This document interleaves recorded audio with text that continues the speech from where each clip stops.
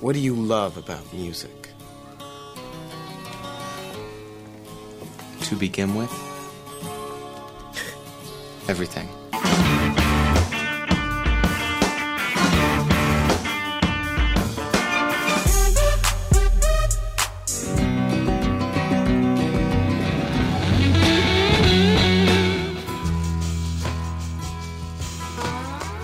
Putting on a great show is the most important thing you can do. One great rock show can change the world.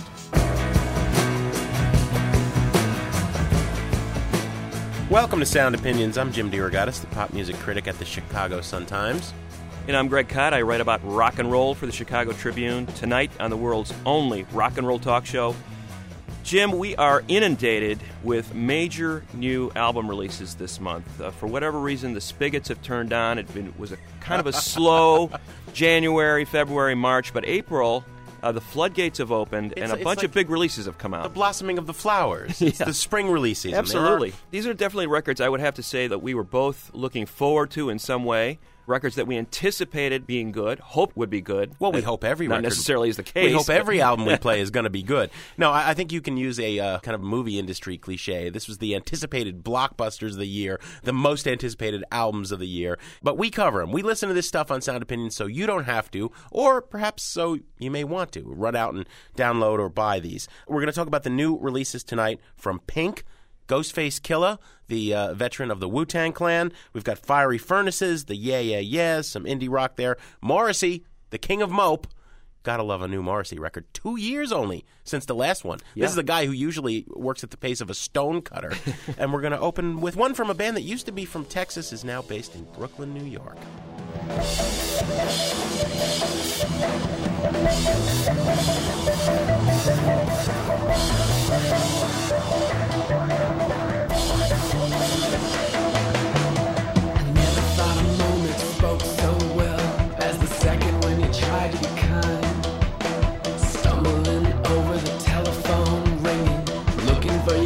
On the line, there was an orange-lipped girl with her knees crossed, sitting on the carpet in cold. She was holding on to the money, and I was doing what I was told. There was an undercover cop parked right across the road. That's a track called I Hate Pretending from the second album by The Secret Machines. It's called 10 Silver Drops. Greg, these guys tie in nicely to two things we were talking about last week. One is, I think you and I first discovered them at South by Southwest in 2004. Correct, It was shortly before the release of their first album, Now Here Is Nowhere, although they'd done some independent recordings before that. Trio, two brothers. Brandon Curtis kind of moves between bass and keyboards. His brother, the leader of the band, vocalist and guitarist Ben Curtis, and a monstrous drummer, the heaviest hitter since Dave Grohl of Nirvana, Josh Garza, moved from Texas to Brooklyn. Got a lot of hype by kind of floating their tracks on the net. Another one of these kind of internet-generated buzz bands. They gave away their album for free for quite some time before they were picked up by Reprise Records, Warner Brothers label. Now along comes album number 2, 10 Silver Drops. Let's play a track, and we're going to come back and we'll give our review. This is Faded Lines by The Secret Machines from 10 Silver Drops.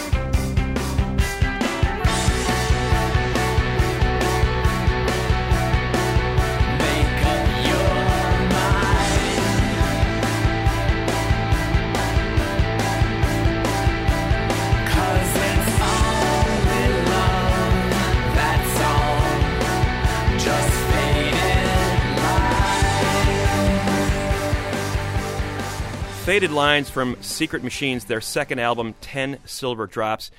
Jim, you and I were big fans of the 2004 debut, Now Here Is Nowhere. What a great title. I love that title, Now Here Is Nowhere. And it really kind of summed up the sound of that record. These cyclone guitars, heavy drumming, it took you to outer space.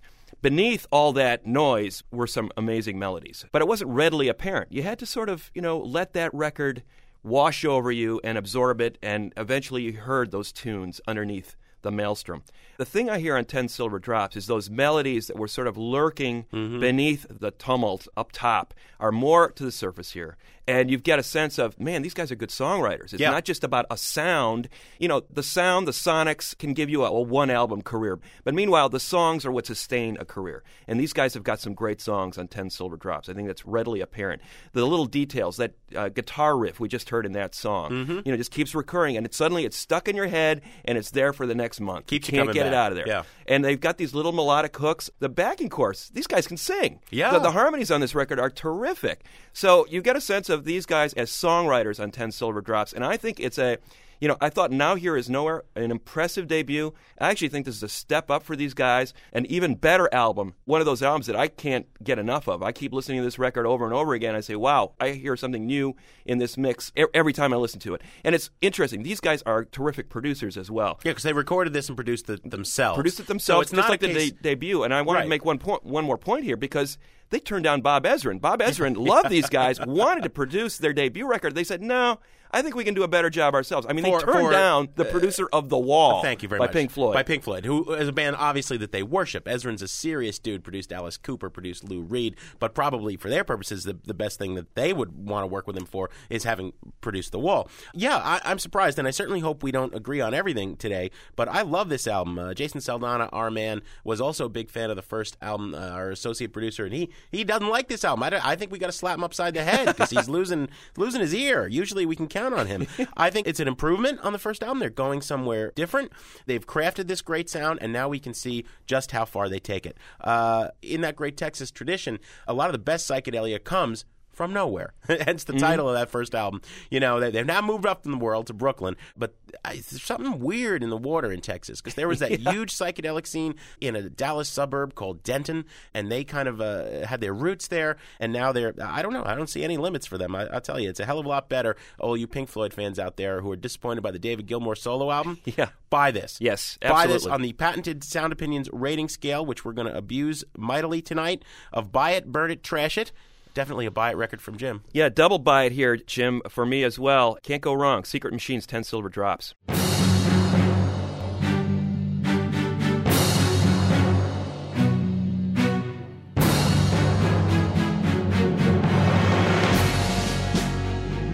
At last I am born, historians note, I am finally born. Chase affection withdrawn, but now I just sit back and yawn because I am born. At last I am born, declares Stephen Patrick Morrissey, as his mother knows him. Everybody else knows him as simply Morrissey. Or those of us who love him just as Maz. Yeah, exactly. About to be 47. He's been with us for some time. Hard to believe. He is one of the most revered men in UK music for the last 25 years, primarily because he was part of a band that really stood British pop music on its head in the 80s, the Smiths, a band he formed with Johnny Marr, the great guitar player. Had a very short run, dominated the British pop charts, broke up in acrimony. Morrissey has since gone on to make more solo records than he has actual Smiths albums, and has never quite equaled the success he had with the Smiths as a solo artist. Although that will get tambourines thrown at you at the next Morrissey concert. Exactly. Because you dare not question the Morrissey faithful. They are a devoted lot. We have a cult following here for this artist that borders on the maniacal. It's really a phenomenon that is carried on for 3 decades now. And, he continues to make music, although, as you had alluded to earlier, Jim, there was a 7-year gap between albums. Basically, he had sort of run out of favor, couldn't get a record deal, then came back with You Are the Quarry in 2004, his best received solo album to date. Suddenly, Morrissey mattered again. I think bands like the Killers, for example, who have sold millions of records in the United States, owe quite a bit to the legacy of Morrissey and the Smiths, this sort of very droll, very melodic pop music. In other words, there's a little bit of a wit and a darkness around the edges of these kind of great, grand pop tunes. Yeah, that, and theatrical flair and kind of all taking off of that glam rock movement of the mid-'70s with David Bowie and T-Rex, whose producer, Tony Visconti, is working with Morrissey here as he recorded in Rome on this record. Visconti is the key to this record in a lot of ways. Sonically, he is really the blueprint for a lot of what the Smiths and Morrissey have done. He loved those records. He absorbed them. He wanted to be those artists and really made his own thing out of it. Not to mention those artists' penchant for dressing in women's clothing and wearing makeup, which was also a big influence on young Stephen. Yes, the flamboyance of Morrissey, oft compared to his hero, Oscar Wilde, the dark, droll humor. Life is a pigsty, as one of the songs on this record says, but somehow I am going to rise above it. I don't know how. The twist on the new record, Ringleader of the Tormentors, produced by Tony Visconti, is that Morrissey, as that song indicated, has been reborn.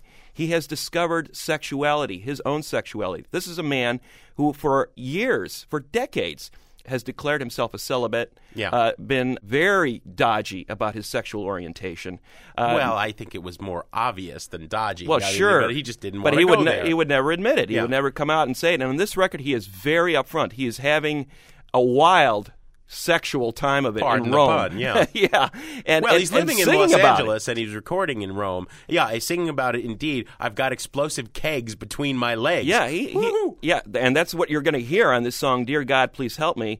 And again, the classic Morrissey torment. Even in his time of great joy, he's still tormented, guilt-ridden about it. God, please help me. I don't know what I'm getting myself into. Here I am, a 46, 47-year-old man having this sexual tryst on the streets of Rome. It is the most liberating thing I've ever done, but please, God, help me. I don't know where to go next. Nonetheless, the mood is buoyant, and it's a rejuvenated Morrissey. Really totally unexpected move in terms of his personal life. His cult is reeling from the news that Morrissey has found sexuality and is having a great time with life for the first time maybe ever. Well, to an extent. I mean, the man also recorded Life as a Pigsty. You're getting into your review. I want to give you my thoughts. Let's hear the track first. Dear God, Please Help Me is the song we're going to play. It's Morrissey's most over-the-top expression of his newfound sexual joy from the album Ringleader of the Tormentors. I am walking through Rome with my heart on a string.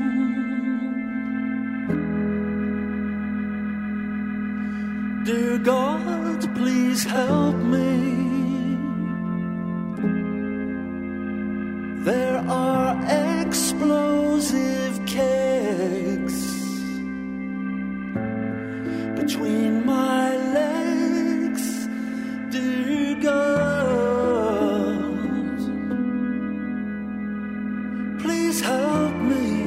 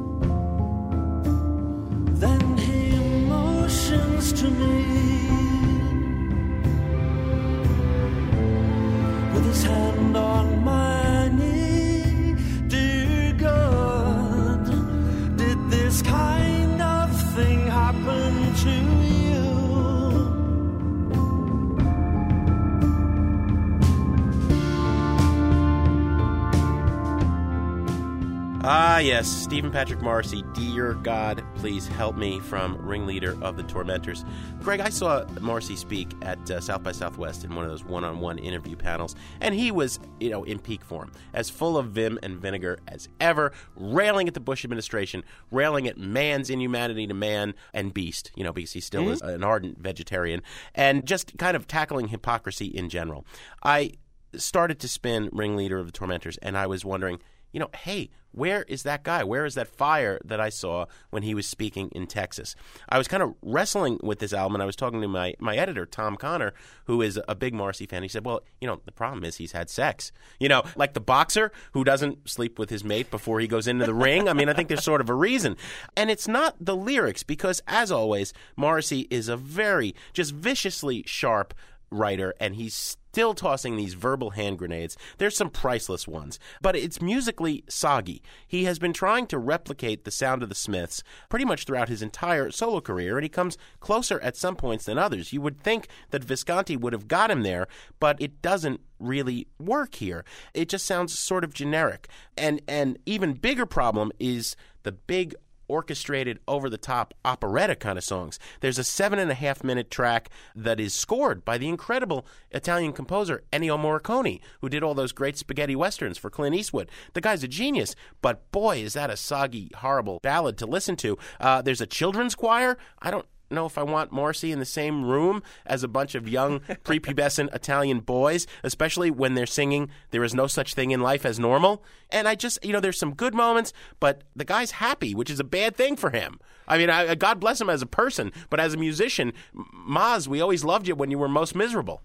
I completely disagree with you on everything you just said. Mainly because I think lyrically it's his soggiest album. I think musically it's rather interesting. I think that the Visconti production and the Morricone production, as over-the-top as it is successful in sort of pushing him into some new areas musically. Have you got a secret Broadway show tune song that I've never known about? I think in some ways Morrissey has always yearned to be there and sort of do it in a subversive way. Yeah. And I think in some ways he's doing it on this record. I've long given up on him sort of trying to imitate the Smiths and that guitar-driven Johnny Marr sound. He can't get there, and I think he realizes that. I like the children's choir. I like the fact that the children's choir is singing, we're not normal. That's his manifesto. It's kind of subversive having these kids singing Morrissey's manifesto for him. I like that part of the record. What I don't like is that I think Morrissey has lost his edge as a guy who could make me laugh out loud at just how miserable he could be and still have fun with it. I'm sorry, Greg, but it's a burn it record for me at best, and I'd be on the fence saying trash it, except I really don't want to be pelted with daisies when I go to see Morrissey. Musically, I love the record. I think it's an interesting twist on his career.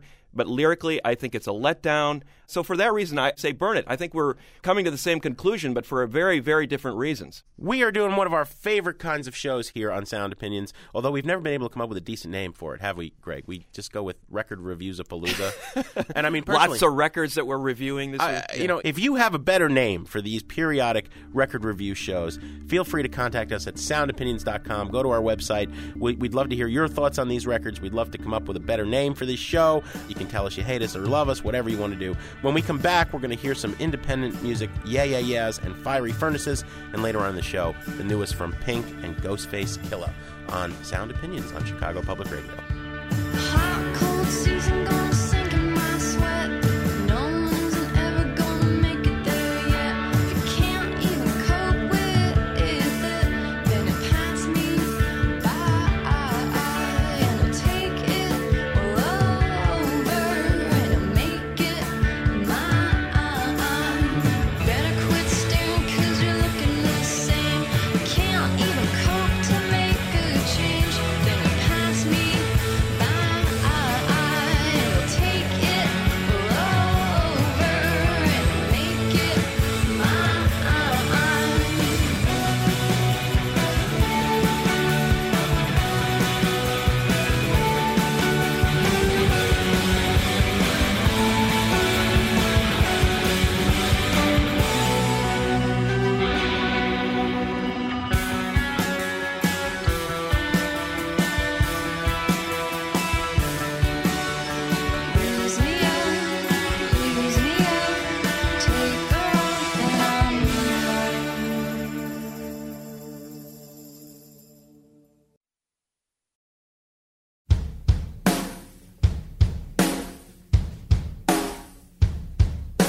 Gold line's gonna tell me where the light is.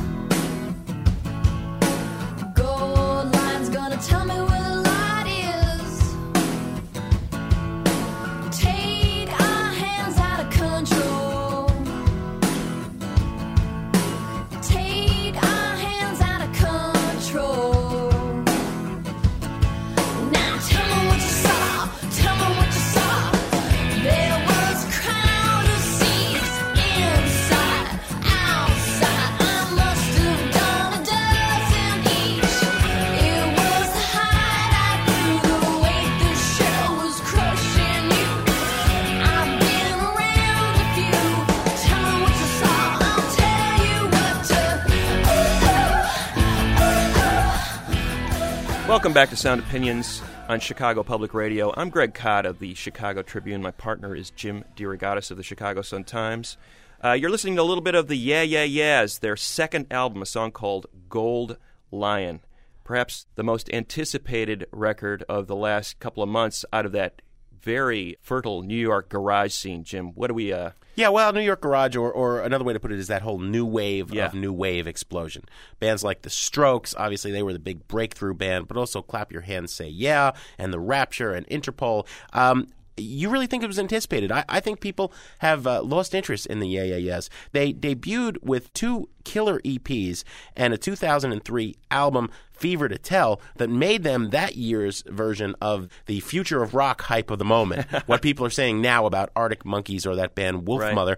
And then it's been a while. It's been a while between records. You know, I was dubious initially of the Yeah Yeah Yeahs, although they won me over, just because the New York press was almost imitating the English press in, you know, this Yeah. is the future, this is everything, this is as good as it gets. And I think that they really all were just sexually fascinated with the front woman, Karen O. She's this long, tall drink of water who bends and contorts in amazingly, seemingly impossible ways, while kind of channeling some new millennial mixture of Susie Sue, Patti Smith, and PJ Harvey, taking her voice from a scream to a whisper in the space of one line. What is she singing about?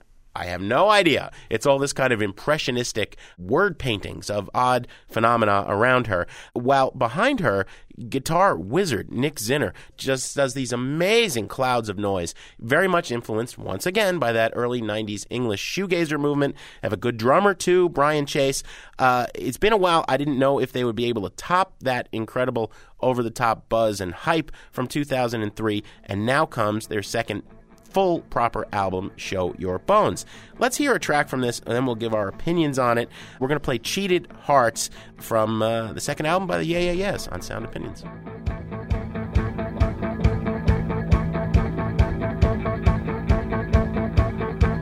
Cheated by the opposite of love, held on high from up above, kept my high from the second one, kept my eye on the first one. I'll take these rings, stow them safe away, I'll wear them on another rainy day. Take these rings, stow them safe away, I'll wear them on another rainy day. Take these rings, stow them safe away, I'll wear them on another rainy day. Take these rings, stow them safe away, I'll wear them on another rainy day.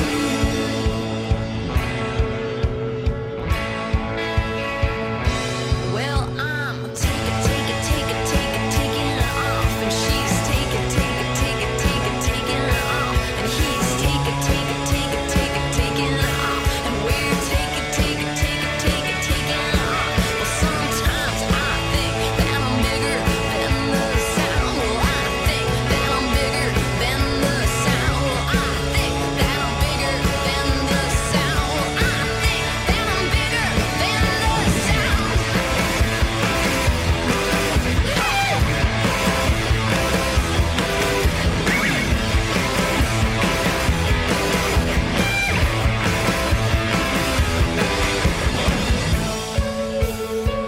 That is Cheated Hearts from the Yeah Yeah Yeahs, their second album.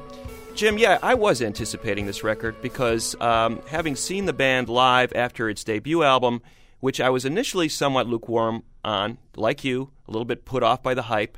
They really won me over, though, with that song Maps from the first record. I thought that was a wonderful left turn on that record, amid all this sort of garagey noise rock on that record, which I liked. I thought was a really distinctive pop moment in Maps. And I think they're trying to build off that moment on this record. They've hired a hip-hop-based producer named Squeak E. Clean to produce the record, and clearly an attempt to sort of bridge garage rock with more of a pop feel. I think they pull it off really well in the first half of this record, and that song we just heard, Cheated Hearts, I think is kind of an example of what they're going for, and they do it well. Unfortunately, this doesn't hold up as a beginning-to-end album for me. The songs peter out at the end, and they kind of lose steam about halfway through the record. The songs aren't there. Zinner's a great guitar player. She's a terrific presence as a vocalist. Brian Chase is still a pretty darn good drummer, but the songwriting chops just don't seem to be there. Well, I couldn't disagree with you more. I think it's a great album. I think it's much like the White Stripes with Get Behind Me, Satan, where they branched out into all sorts of directions we never thought they could go. There's some great textural help on a lot of these songs from the Beastie Boys' longtime keyboard genius, Money Mark. It just adds some great stuff. They're going into blues at some point. They're going into the freaky folk rock, what the New Yorkers are calling the freak folk scene. And what they did best on the first album, they're doing again and just as well.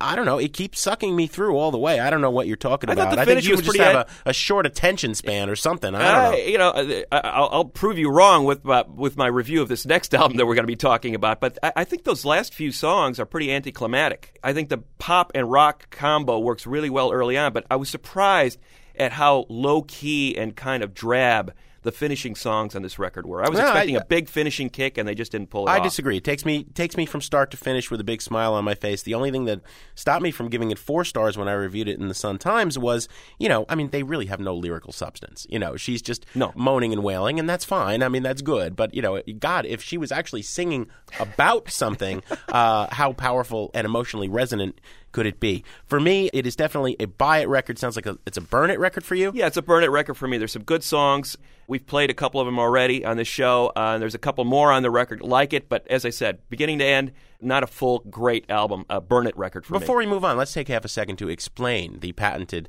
copyrighted, trademarked Sound Opinions rating scale. When we say buy it, obviously we're both enthusiastically telling you to put your money where our mouths are. This is worth owning. When we say burn it, we're not necessarily endorsing illegal downloading, but we believe you should have the right to sample it. Absolutely. To burn it, to think about it before you invest your cash money. Be selective about it. Find somebody who has the record. I don't know how you're going to do that, but listen to a few tracks. Go to the library and check it out. Yeah. It's a cautionary. We're throwing up the yellow flag. Yeah. As in Indy 500 Proceed parlance. slowly. Yes, exactly. And trash it, I think, is fairly self-explanatory. Exactly. Don't bother.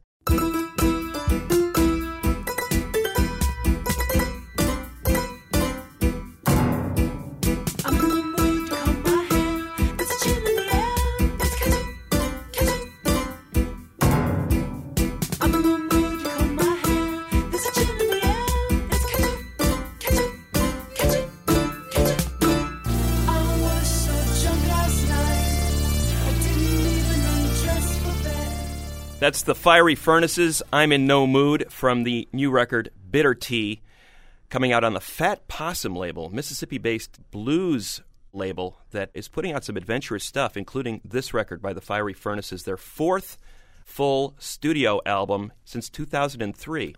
They are a Brooklyn-based duo, Matthew and Eleanor Friedberger, brother-sister combo, born in Oak Park, Illinois. And we have this combination, Matthew and Eleanor Friedberger have been making these quirky studio records, 4 full-length albums, a full-length EP in a very short period of time since 2003, very dense, colorful, wordy albums that sort of shift mood like Saturday morning cartoon soundtracks. They don't stay in one place very long. They're modeling them after concept works that influence them, like The Who's A Quick One While He's Away, The Pretty Things' SF Sorrow, Johnny Cash's John Henry's Hammer, any number of the beat poet dreamscapes of Bob Dylan. It's kind of an interesting area to be exploring, not exactly a commercially ripe territory, but is made for some really fascinating albums. And they play them out on stage, taking their music into 20-minute chunks and fitting it all together and turning these stage shows into like mini operas. Bitter Tea is equally ambitious in that regard. Before we get to our reviews, let's play a track off it, one of the more accessible pop tracks on the record. It's called Benton Harbor Blues. Eleanor Friedberger on the vocals, Matthew, her brother, the primary lyricist and music maker on this record. It's from the Fiery Furnaces' Bitter Tea on Sound Opinions. As I try to fill all of my empty days, I stumble round on through my memories maze of all my past. Only the sadness stays.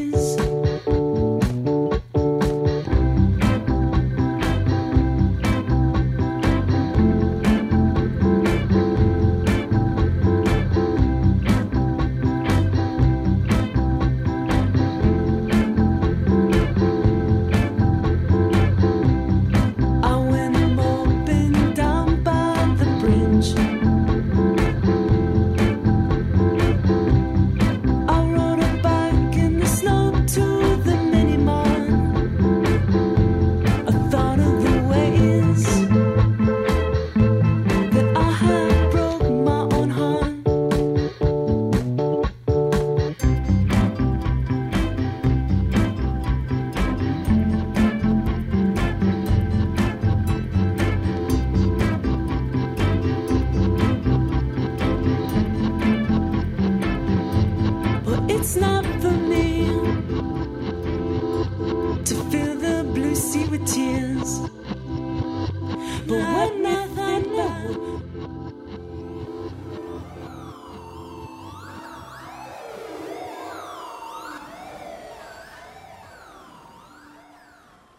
That's the Fiery Furnaces' Benton Harbor Blues, so named because they recorded the album in Benton Harbor, Michigan. It's their fifth record, if we count that one in-between EP, in 3 years. And if you ask me, that's way too many albums from these folks.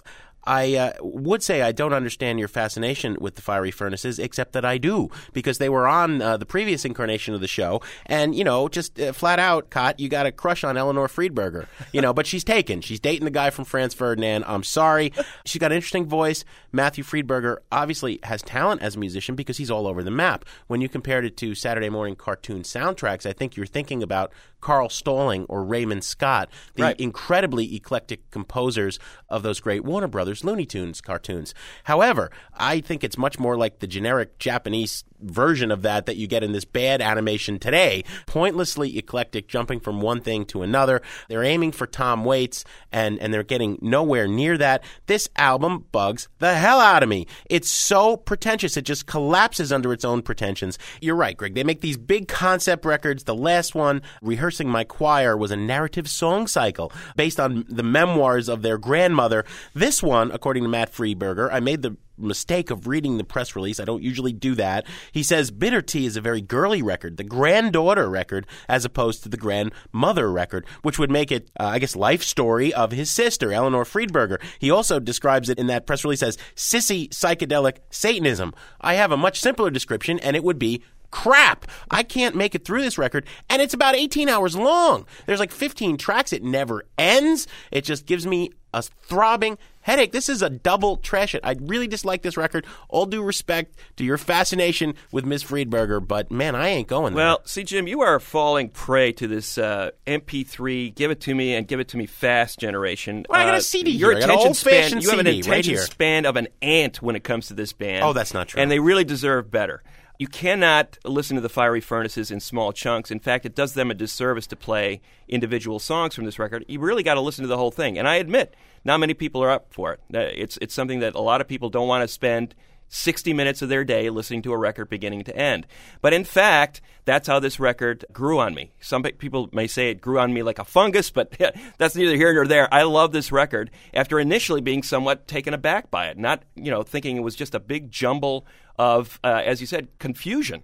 It really does start to make sense once you listen to it. Eleanor is telling this story from a woman's perspective, which is unique because, Matthew is in fact, the primary lyricist here. He's writing songs for her to sing.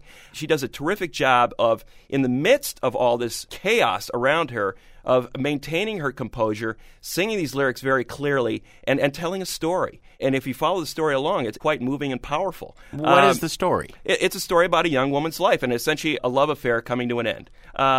Nothing more complicated Because that's than never that. been done in the history of popular music. They're doing it in a way that, to me, pulls me in, made me want to listen to it again and again. Unfortunately, it has all that music there. You know, I'd rather read the liner notes than have to listen to this. She, to me, is one of the unique voices in pop music. You got a today. crush on her.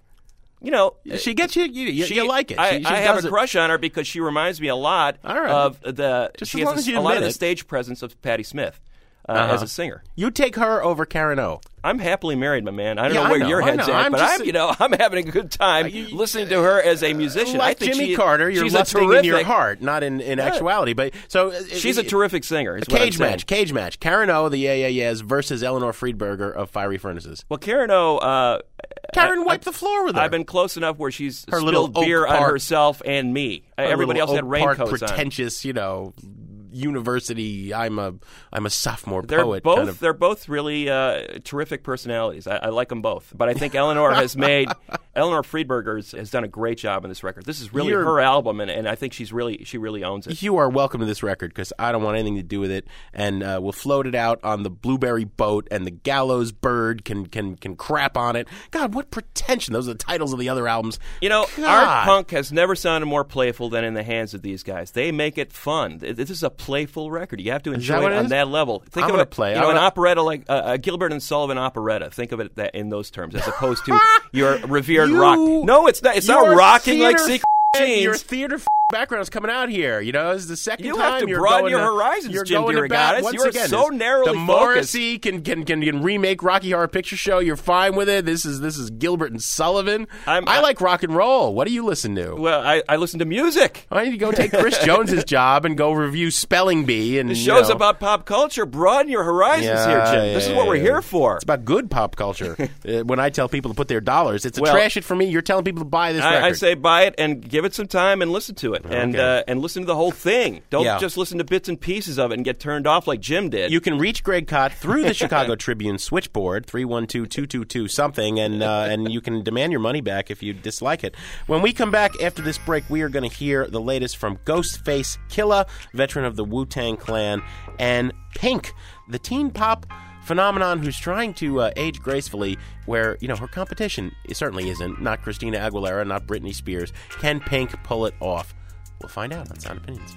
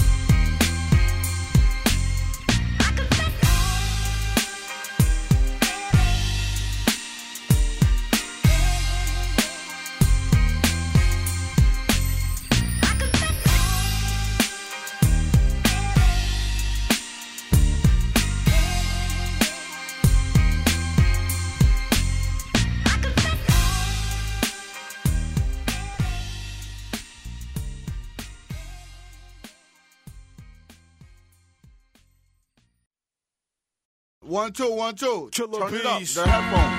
Turn it up. Yo, you hear me? Yeah. What up, Tony? WTC. That's right, you know what I mean? Visual hook for y'all niggas. Check it out. The runners in the stash, we bout the cash. We got females that got it like that. The golden childs that own the crowd. See niggas in the place that bit my style. Well, I'm a singer, dancer, we bulletproof brothers. Wu-Tang got the answer. Cause if I had a chance to do it again, I will still keep the heat in my pants up. Y'all be nice to the crackheads. Everybody listen. Welcome back to Sound Opinions. I'm Jim DeRogatis of the Sun-Times. My partner is the theater-loving Greg Kot of the Chicago Tribune.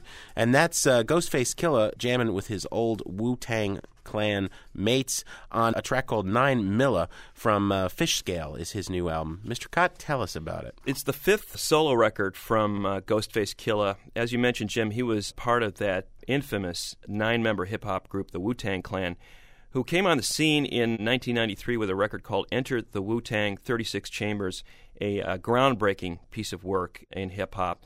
Not much for up-tempo tracks, not much for pop hooks, no concessions to R&B choruses, just straight-up, dense wordplay. Amazing MCs in this group, of which Ghostface was one of several really fine wordsmiths. Method Man, Raekwon. Don't forget Old Dirty Bastard. Old Dirty Bastard. ODB. And a mind-blowing producer, the RZA, who created his own vocabulary as a hip-hop producer, still influential to this day. Much of it based on films, just that fascination with Kung Fu movies. Kung Fu. Yeah. Man, they loved that stuff. They would intersperse Kung Fu dialogue and the atmosphere of those movies. They created this eerie interior world. And Ghostface, I think, was primary purveyor in that whole mode of hip-hop, in that he was able to create these incredibly dense, complicated lyrical scenarios. The last couple of records, he really went out into the abstract zone. With Fish Scale, his fifth record, at the age of 34, he is going back to his roots as a storyteller. I hear this record in the tradition of the novels of Iceberg Slim and the blaxploitation tales of Gordon Parks, who wrote the script for Shaft, or Curtis Mayfield, who wrote the soundtrack for Superfly. He is talking about the mean streets of his hometown, New York City. And here he gets right down to it. Fish Scale is ghetto slang for uncut cocaine. And you think, oh boy, more of the same gangsta hip-hop. Well, no, that's not the case at all. Great stories with a very gritty subtext. And here's one of them. It's Killah from the new Ghostface record, Fish Scale, on Sound Opinions. Hey yo, Sharif, go to the store for me. Whoever got the kilos got the candy, I need man. some raisins in a fresh box of baggies. The ones with the 10 in them. You never catch the kid going hand in hand. Yo, son, turn that water down a little bit. Just a little bit. Once you got the funds, you got the panties, I need man. 2 waters, a Dutch and a cranberry snapple. Throughout I-95, I'm the handyman. Bricks, Tour caps, powder, cooked up crack, phones is tapped over Franklin stacks. Kingpins putting bullpens, old kid next get paro. Break out of town when the Jakes take down the Pharaoh. Reason he was moving that Peruvian white, blowing coolies in the hoopty, slamming cuties and ice. Big heavy pots over hot stoves, mayonnaise jars and water with rocks in them. Got my whole project out of order. Kilo is 1,000 grams, beige, gold, brown, dirty, fluffy tin. Extract oil come from Cuban plants. The chemists is brolic, Pyrex scholars, professors at war. Overall, killing partners for $1 million. All around the world today, the kilo is a measure. Whoever got the kilos got the candy, man. Kilo is 1,000 grams, easy to remember. You never catch the kid going hand in hand. All around the world today, the kilo is a measure. Once you got the funds, you got the panties, man. Kilo is 1,000 grams, easy to remember. Throughout I-95, I'm the handyman. That's Killah from Ghostface Killah, Fish Scale, his fifth solo album. Greg, I always get vilified when I say this, but I have said numerous times on Sound Opinions and in my newspaper columns that gangster rap is played. It's not a moral objection. It's like, yeah, I know. Songs about conniving women and drug deals on the streets and violence. It's been done. It's boring. You know, we've had enough songs about people shooting each other and drug deals gone bad and bitches and hoes trying to take my money. And however, you know, there is always a way to approach a genre and breathe fresh life into it. You said the phrase mean streets before. Martin Scorsese could probably make a dozen more mafia movies, or The Sopranos happens, for example, and suddenly this genre that you think is tired and played out and we've seen it all and done it all and I don't ever want to see another mob movie, well, I still watch The Sopranos week after week, and it's not just to see the mean streets where I grew up. You know, you dropped a bunch of names like Iceberg Slim. I'll add another one, Jim Thompson. Ghostface writes about these deals with a level of detail and an eye for that little twist and turn that is kind of unparalleled. When he's talking about cooking up crack cocaine, he's describing the mayonnaise jars that are part of his homemade chemistry lab. And when he's talking about a drug deal on the streets, he's talking about using a grandmother, a senior citizen, as a lookout because the cops don't ever suspect her. And that's just great, literary detail. When you pair that with the fact that he's got a veritable who's who of underground hip-hop producers, Pete Rock, Just Blaze, MF Doom, Mad Lib, and the late Jay Dilla, who was, a friend and roommate of Common, somebody who doesn't usually work in this genre. This is about as good as gangster rap gets. That having been said, this is like, when Clint Eastwood made Unforgiven a few years ago, okay, that's as good as a Western gets, but I don't really ever need to see another Western, unless it involves maybe gay cowboys, but I didn't see that one either. I just feel like I've heard enough gangster rap to last me 10 lifetimes. That having been said, this is a good example of it. For me, that makes it a burn it record. I know that people who love this stuff consider this record a great one, and they'd say buy it, but I don't know. I've got to go buy it all the way on this one. I was dubious as well. How much more, juice can you get out of this? As you said, I agree, tired subject matter. He revivifies it, though, with his approach as a lyricist. Also, he takes it down some really fascinating tangents. I mean, that song where he talks about the beatings his mom used to administer to him as a kid, whip you with a strap. Bitter rather than sweet reminiscences of his childhood. Also, this kind of surreal tangent that he goes on in the song Underwater. This old-time Bobby Humphrey flute sample, the gurgling water works as a sort of a sound texture in that song.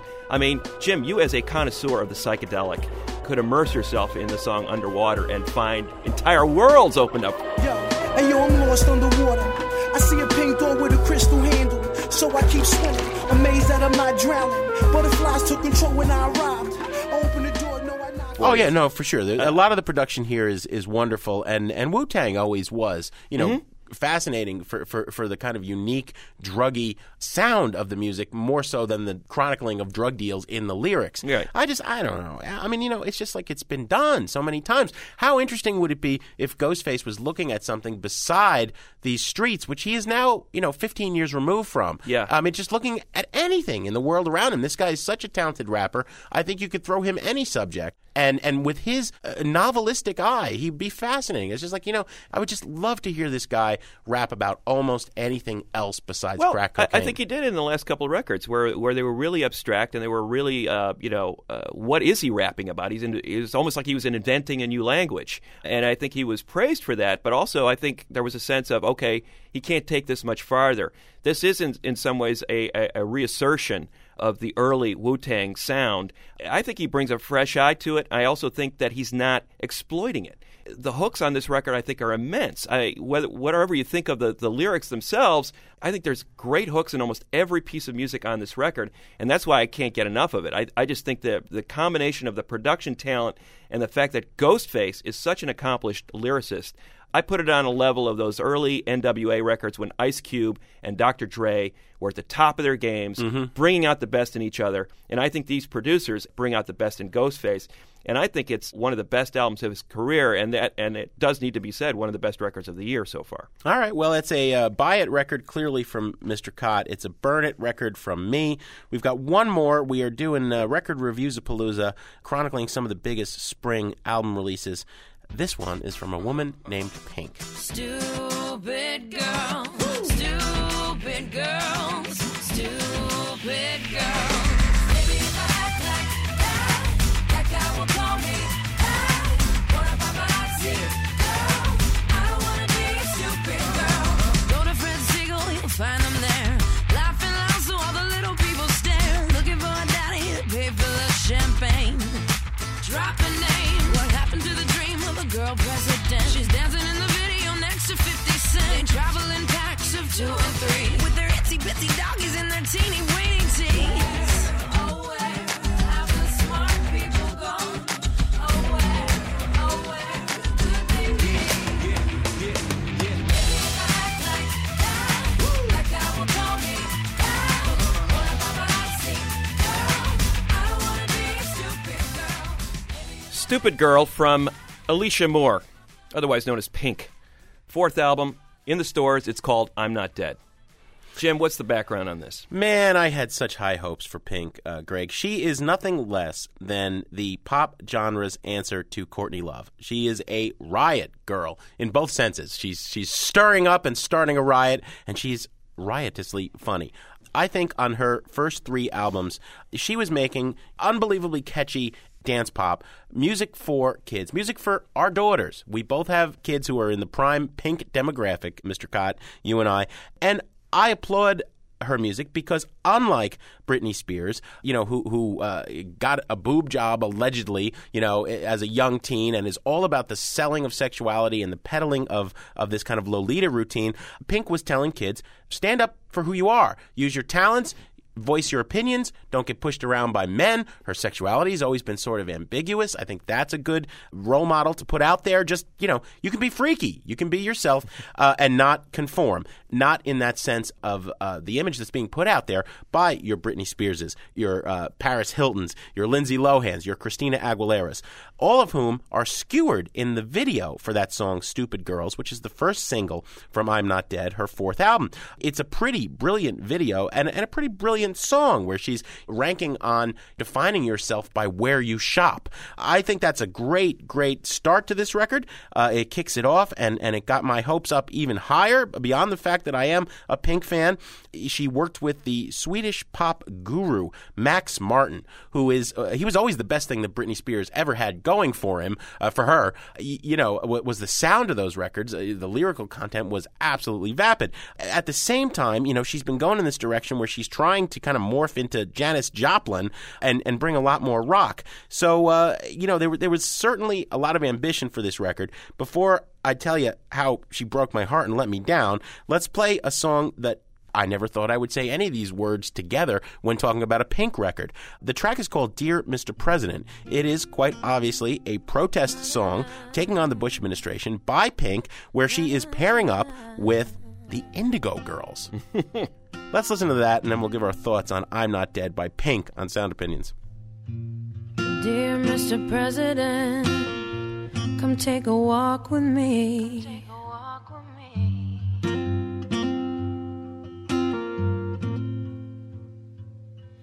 Let's pretend we're just 2 people and you're not better than me. I'd like to ask you some questions if we can speak honestly. What do you feel when you see all the homeless on the street? Who do you pray for at night before you go to sleep? What do you feel when you look in the mirror? Are you proud? How do you sleep while the rest of us cry? How do you dream when a mother has no chance to say goodbye? How do you walk with your head held high? Can you even look me in the eye and tell me why? Dear Mr. President, that's Pink addressing George W. Bush and telling us what she thinks of him, which is not too highly. That sounds pretty dreadful. Yeah, the bit that we played there. The Indigos backing her up. I'm sorry. Even Amy and Emily would never release anything that sleepy and dreadful and leaden. But the song takes a turn. After all the cliches, how do you sleep when the rest of us cry? Ho hum. She got me with this couplet. What kind of a father would take his own daughter's rights away, and what kind of a father might hate his own daughter if she were gay? And that was a bullseye. If the rest of this song was as specific as those 2 lines, I think she would have had a real winner on her hands. And I do think that's the kind of writer and singer and performer she's capable of becoming. You hit the nail on the head, Jim. She's a great role model for women to be. Teenagers, kids figuring out their identities, especially young girls. And she's capable of really sort of being a beacon in a sea of kind of vapidness out there. There are moments on this record where, again, I see that happening. But she takes herself much too seriously she on has this record. Somehow turned into Michael Stipe Eddie Vedder, or Horror of Horrors, Bono. I disagree. As good as that line is, and even as lame as some of the rest of the lines are, if that track had been more motivating and more melodic, she could have had a winner.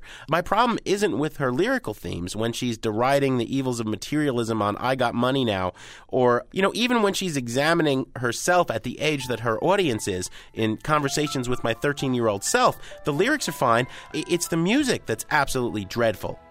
You're laughing, but you're hiding. Gotta know that trick too well. You forget that I've been you,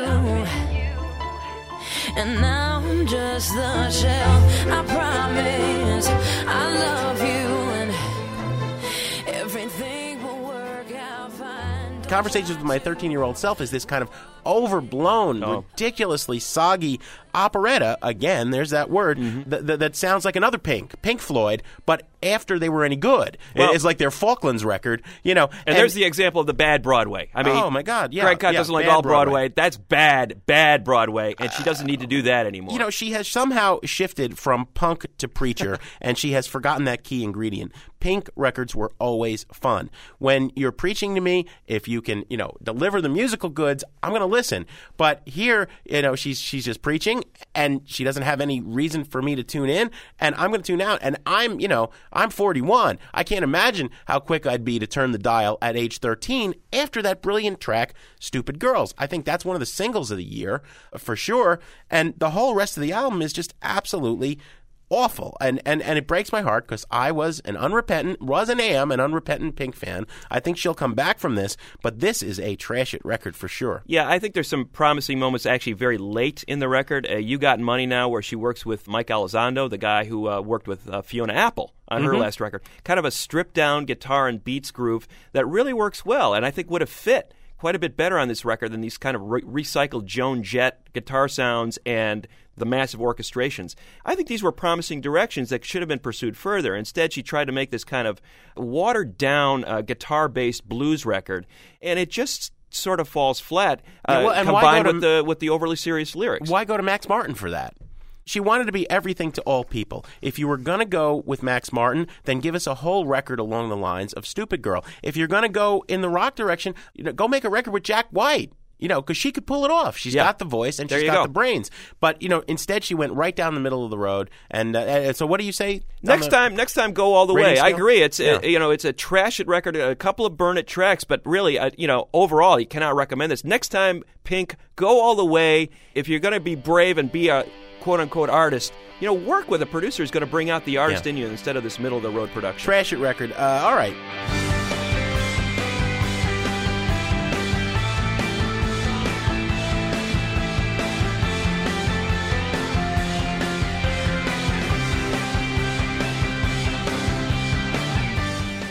Once again, we have way too many records and way too little time to do them justice, but we got to some big ones, including the one that's playing underneath us, The Secret Machines. I think the record that you and I were both most mutually on the same enthusiastic page. about. Yeah, for sure. If you want to get a recap of everything we just talked about, or, as always, learn more about these artists and any damn fool thing we were spouting off the top of our heads about, you can go to the great footnotes on soundopinions.com, and you can give us your feedback as well.